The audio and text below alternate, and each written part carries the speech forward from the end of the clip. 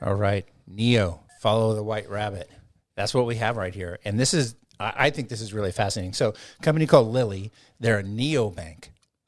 So think about that, kind of like just from a taxonomy perspective. Neobank, aimed at freelancers, raises $55 million as it passes 200,000 users. And so they're focused on financial service for that whole freelance community. If you think about that freelance community, they're very much like solopreneurs. They do a lot of their personal banking, their business banking, maybe in the same place. And so this is all about like consolidating fintech play here, invoicing, accounting, cash payments, expenses, credit cards, et cetera. If you think about it, like on your IRS statement, if they're filing a 1040, this is their Schedule C, sole proprietor. There they are right there. Everything flows into here. It's that I think it's fascinating because it really means that like this is a paring down. This is fintech allowing for catered financial services. I think we're going to see a lot more of this. I think we're going to see a narrowing specialization. It's interesting because you look at like a lot of people doing the broad play, the broad-based banks, whether it be the QuickBooks, all these types of things.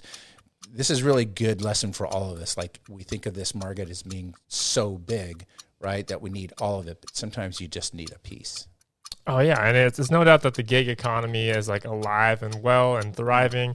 I mean, you look to indicators like stock market prices of companies like Fiverr, right? Like they've been thriving.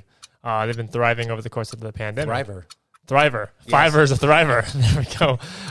But yeah, Fiverr, Upwork, all these places that freelancers go to find work, and where companies go to find freelancers. I mean, there's no shortage of these applications that are coming out, these marketplaces, these communities of people that are coming together.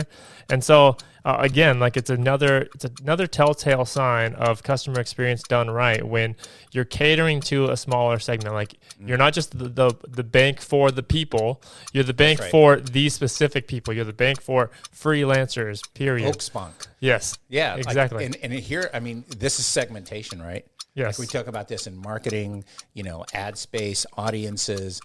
This is a focus on like, this is a segment I'm going to serve. I'm just going to go all the way into these people right here and make sure this is 100% catered. It's actually, I think this is very symbolic of the way our world is going. Yeah, and obviously they're doing this right. Like it says here, Sole Traders picked up growth around to continue expanding business after seeing its usage grow by 1,500% in 1 year. I'll take that number. 1,500%. That's like unfathomable.